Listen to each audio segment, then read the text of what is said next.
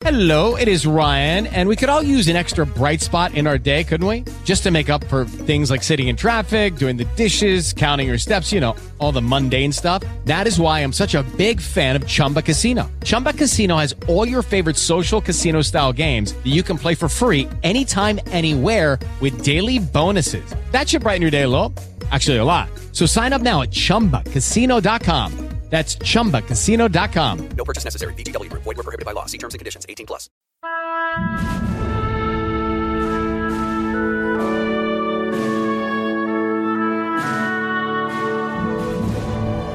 Hello, everybody. This is Carol Huber-Sanic with The Nearness of You. I've been gone for a little while because I needed to really kick back and take a look at what I wanted out of this show. I talked to a lot of different people. I spoke to people here at Blog Talk Radio. Things just weren't clicking the way I wanted them to, and I needed some good advice, and I got it. I'm back with a brand new logo, a brand new album cover. If you look at it, the upper right corner is a picture of my mother and my father when they got married June the 19th, 1944. It was wartime. My mother wore a borrowed dress. I think she's quite lovely. I think my father's quite handsome. And next to my mother is my godmother, Rose. And next to her is my Uncle Chuck, my dad's brother, who was also in the service at the same time. So in thinking about what I wanted to do, I have made plans to go to Washington, D.C., and while I'm there, I'm going to stop and see the World War II Memorial. I spoke with people there today, and I was told that possibly, I might be able to get some podcast interviews out of some of the rangers, the park rangers, that actually work there, because they will have information and they will know things. I also registered my father there today, because he deserves to be there, and I'm waiting to hear back from them. I'm still waiting to hear back from the War Department. I'm hoping and praying that they can find my father's records from World War II. So there you go. I have a lot of exciting shows coming up. I have a woman coming on board who sings songs from World War II. I have an 85-year-old war veteran who fibbed about his age and got into the Army when he was 15 and served in the Pacific. He's quite a cheeky guy. He's so cute. He Skyped me the other day and said, "I can't hear you." Oh, that's right. I don't have my hearing aids on. So yes, there's going to be a lot of new stuff that's coming at you with the new episodes of The Nearness of You. So sit back, relax, and get ready to listen to the next episode.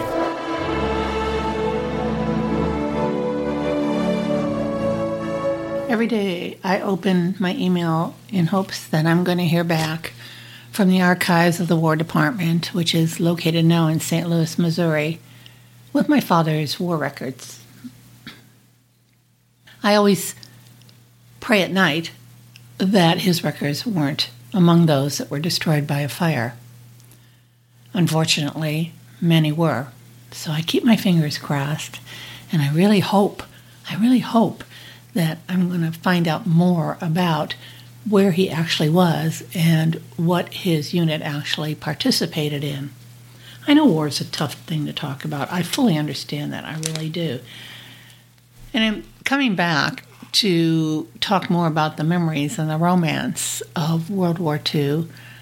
I thought I would start today with this really, really wonderful article that I just found recently about the fact that this past weekend in Royal Oak, Michigan, which is a suburb of Detroit, a World War II memorial group planned a public reenactment of the kiss that marked the end of World War II.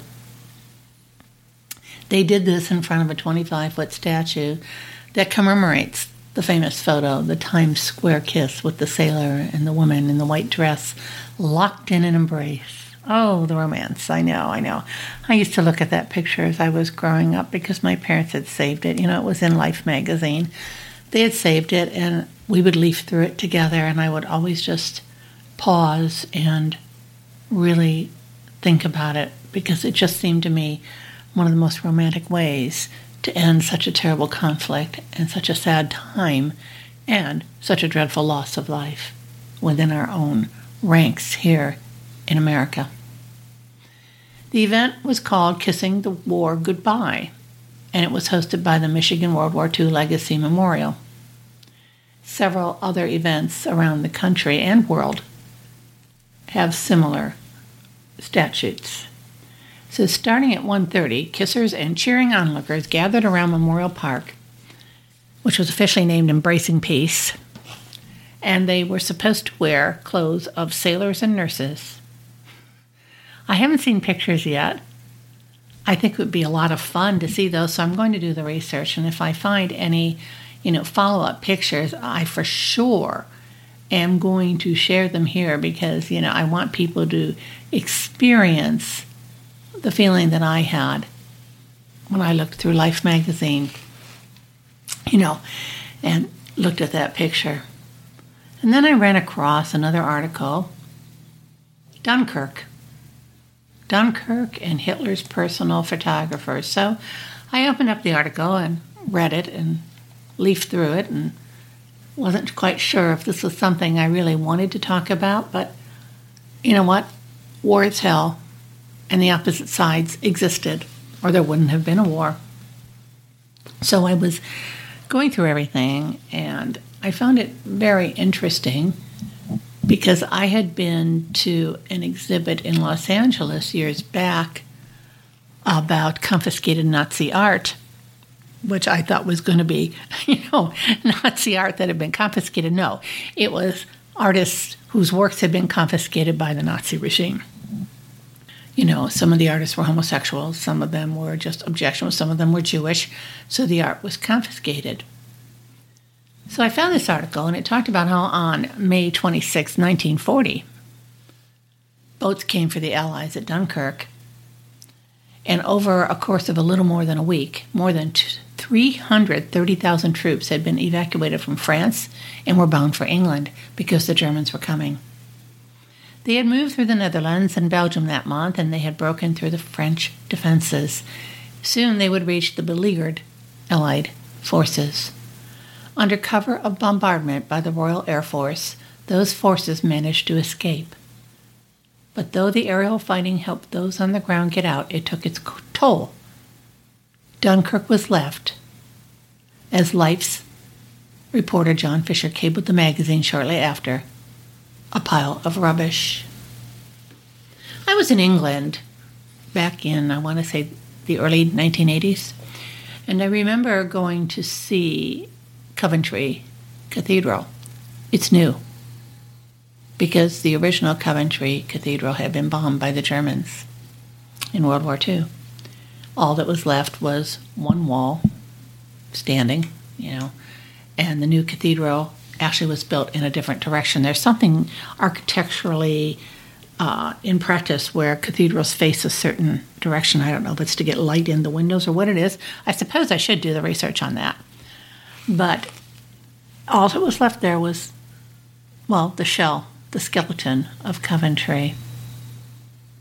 So I know that the destruction in Dunkirk had to be massive, because every building was destroyed. There wasn't an intact wall.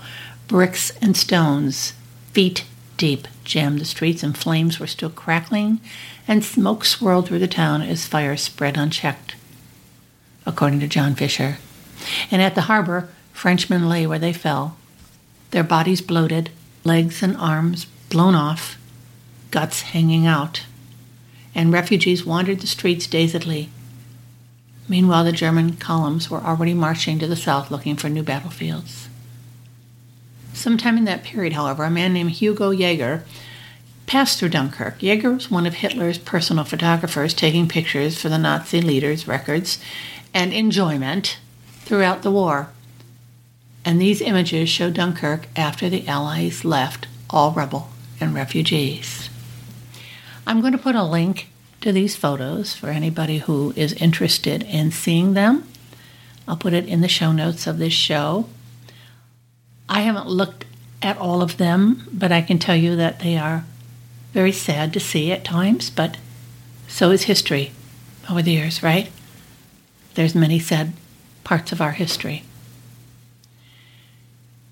Interestingly enough, these photographs came to be a part of Life's collection, and it's a fascinating story. In 1970, Life said that near the end of World War II, Jaeger worried that his photographs would be destroyed when Allied forces got to Munich, so he hid them.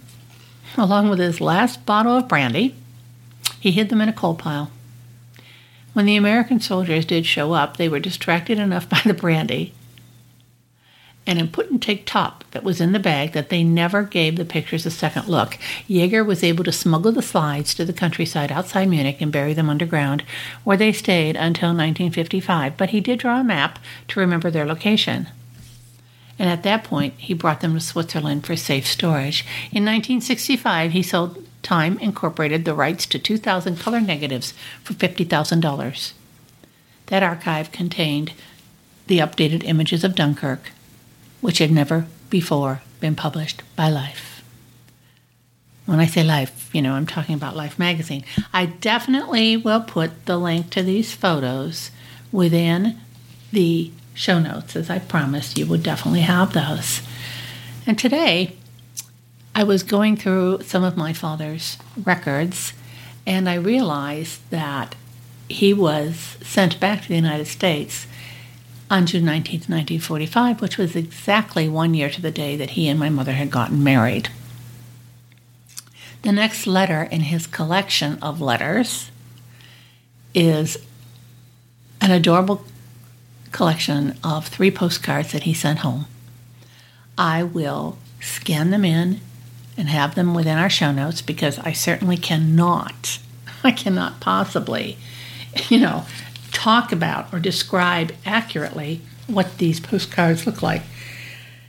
Not only that, there's a little naughty in them. Here I am, the daughter, looking at the parents', naughtiness, right?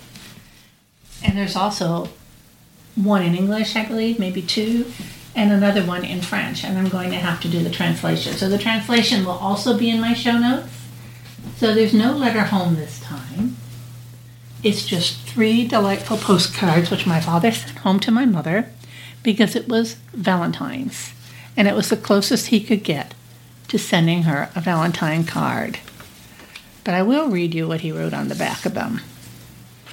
On the first postcard, which shows a soldier holding some roses, and this was his version of the Valentine card. He said, "Dearest, this is as close as I could get to sending you a Valentine. At least I send it with all my love. Willie." Then we have the one that's cutesy and a little bit naughty. And then we have the one that's totally in French, and I'm going to have to, translate it. So he said, "I read it, but I can't make heads or tails out of it. So you should be kept busy trying to translate it. At least it's a nice souvenir.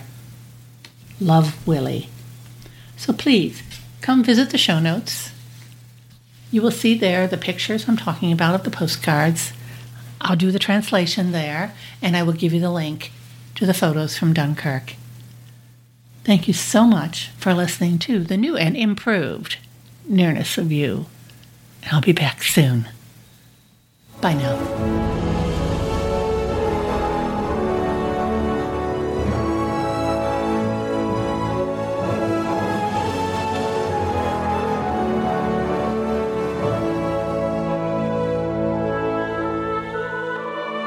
Well, wasn't that an interesting bit of information that I shared today?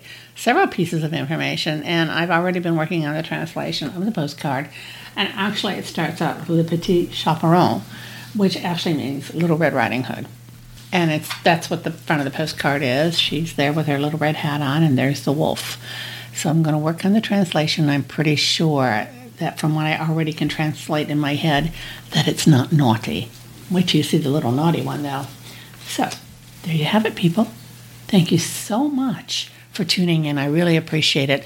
Let me tell you who I have coming up. Well, I think I already did that kind of in the intro, but I do have a songstress, a woman who actually sings songs from World War I and World War II, has graciously consented to doing an interview.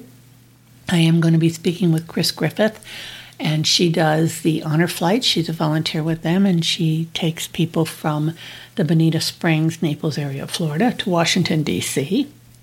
I did tell you that I'm going to Washington, D.C. in November, and I'm going to be talking with the people at the World War II Memorial, plus taking a tour, obviously. And I'm just really excited that other people are jumping in and wanting to be guests. The Facebook page, oh, please, come visit the Facebook page. It's called The Nearness of You. It's growing by leaps and bounds, actually. I'm really on its own, too. I'm really happy because, I am a social media PR person. That's what I do for a living. Podcasting is what I like to do. I call it my hobby. It's relaxing and enjoyable, and I love sharing these stories. But there I am, just trucking along, trying to figure out where I want to go with The Nearness of You.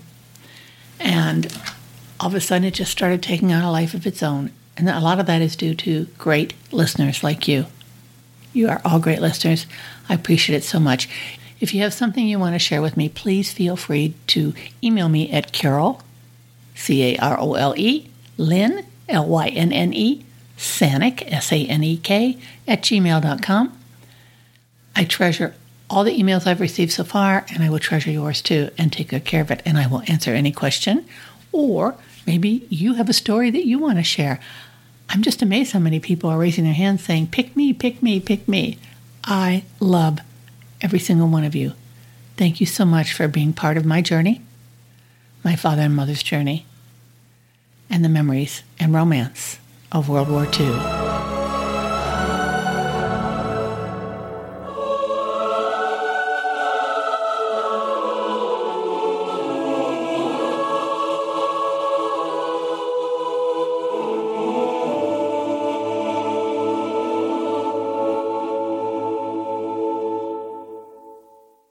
It is Ryan here, and I have a question for you. What do you do when you win?